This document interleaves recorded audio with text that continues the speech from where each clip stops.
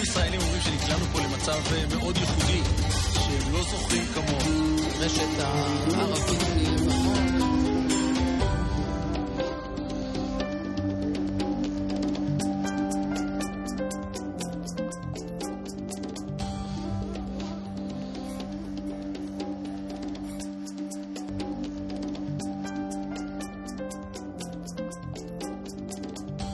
שלום, וברוכים הבאים לכאן ועכשיו, פודקאסט שיחות עם הרב אורי שרקי. אני תומר אלחנן מרשל, והשבוע פרק מספר 58.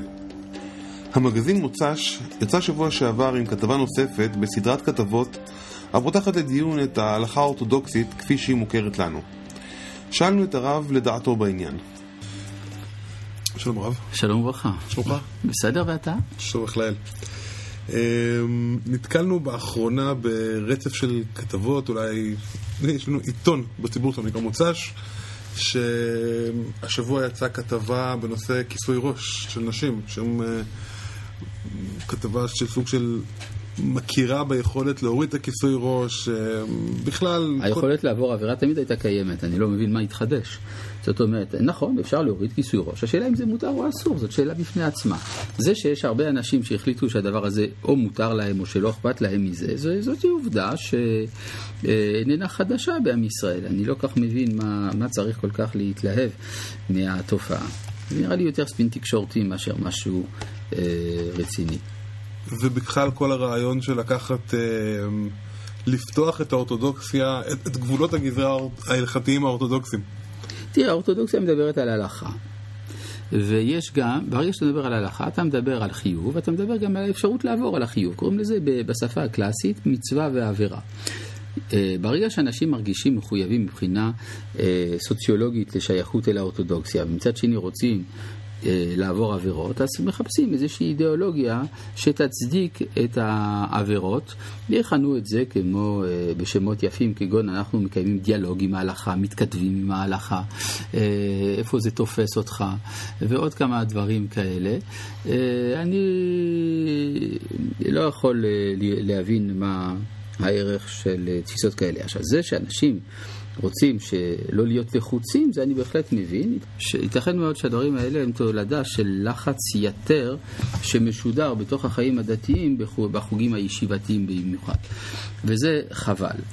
ייתכן שכן שאם היו פחות מדברים על זה, אז היו פחות מנסים לתת הצדקה פורמלית אידיאולוגית לתופעות כאלה, הם היו קיימות ונעלמות כמו שבאו. כמו שלמשל אצל הספרדים, הרבנים בדרך כלל לא הוכיחו את הקהל על עבירות שהם עשו, וזה מה שגרם שהעבירות נעלמו, כך שלא תמיד התוכחה היא העמדה הנכונה.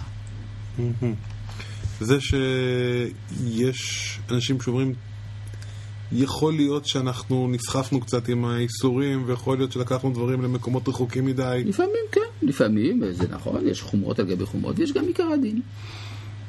מה ההלכה במקרה הזה? צריך לשאול כל רב בפני עצמו מה הוא חושב להלכה. כלומר, האדם יכול לומר, אני סומך על רב פלוני המתיר. בבקשה, זה משהו אחר. אם אדם אומר, אין רב שמתיר ואני מתיר לעצמי, זה כבר משהו אחר. במקרה הזה כל האשכנזיות מסתמכות על היתר של הרב משש, לפי מה שהסתמע מהכתבה. שהסתמכו. השאלה היא גם צריך לראות האם האדם שכתב היתר מתכוון גם להורות כך הלכה למעשה. כלומר? זאת אומרת, אם אני כותב לך מאמר של מחקר הלכתי, שבו אני אומר, מעיקר הדין נראה שכך וכך.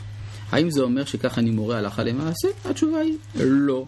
כי יש בהלכה הבחנה בין הלכה לבין הלכה למעשה. ולא מצאנו שהרבנים הורו הלכה למעשה כדעה הזאת שמובאת באותה כתבה. יש אבל יותר ויותר דברים כאלה שנכנסים וכן תופסים מקום בציבור וכן אומרים לנו, ויש בהם גם איזשהו סוג של היגיון של לקחנו דברים פה קצת רחוק מדי. עובדה שהם... יכול להיות, רק שזה לא במקרה הזה. יש נשים שאומרות שבמקרה של כאילו ההלכה יכולה להתגמש נגיד בפוסבול, במחירת חמץ, אבל כשזה מגיע לנשים, מי אמר שלא מתגבשים? מי אמר שזה נכון? הרי הרבה פעמים לגבי כיסוי ראש יש עמדות שונות. יש מי שמתיר פאה, ויש מי שמתיר כיסוי ראש חלקי, ויש מי שמתיר את עצמה בחוץ, ויש בנות ישראל מקורדיסטן ששמו איזה מין נטפחת של תחרה קטנה. הדברים האלה ודאי שכמו כל דבר בהלכה יש לו כיוונים שונים. למשל, אצל יהודי גרמניה שהיו אוספים את השיער ומוסיפים איזשהו פס בד. כלומר, אני לא יודע, צריך להגיד שפה לא מתפשרים. ההלכה מתגמשת איפה שהיא מתגמשת, איפה שלא, אז לא, מה עושים מזה? החיוב שבנות ישראל לא תהיה לחנה פירועות ראש. זה עיקר הדין. ולכן בסוטה נאמר ופרה את ראש האישה כשרוצים לבזותה. אז אם רוצים לבזותה על ידי פריעת הראש, משמע זה לא דרכן של בנות ישראל, אני חושב שהדבר הוא ברור. ואמירה לגבי התופעה הגדולה יותר של חיפוש קולות, של חיפוש מקומות שאפשר... אין בעיה לחפש קולות, רק הן צריכות להיות מבוססות, זה הכל. טוב. תודה. שנזכה.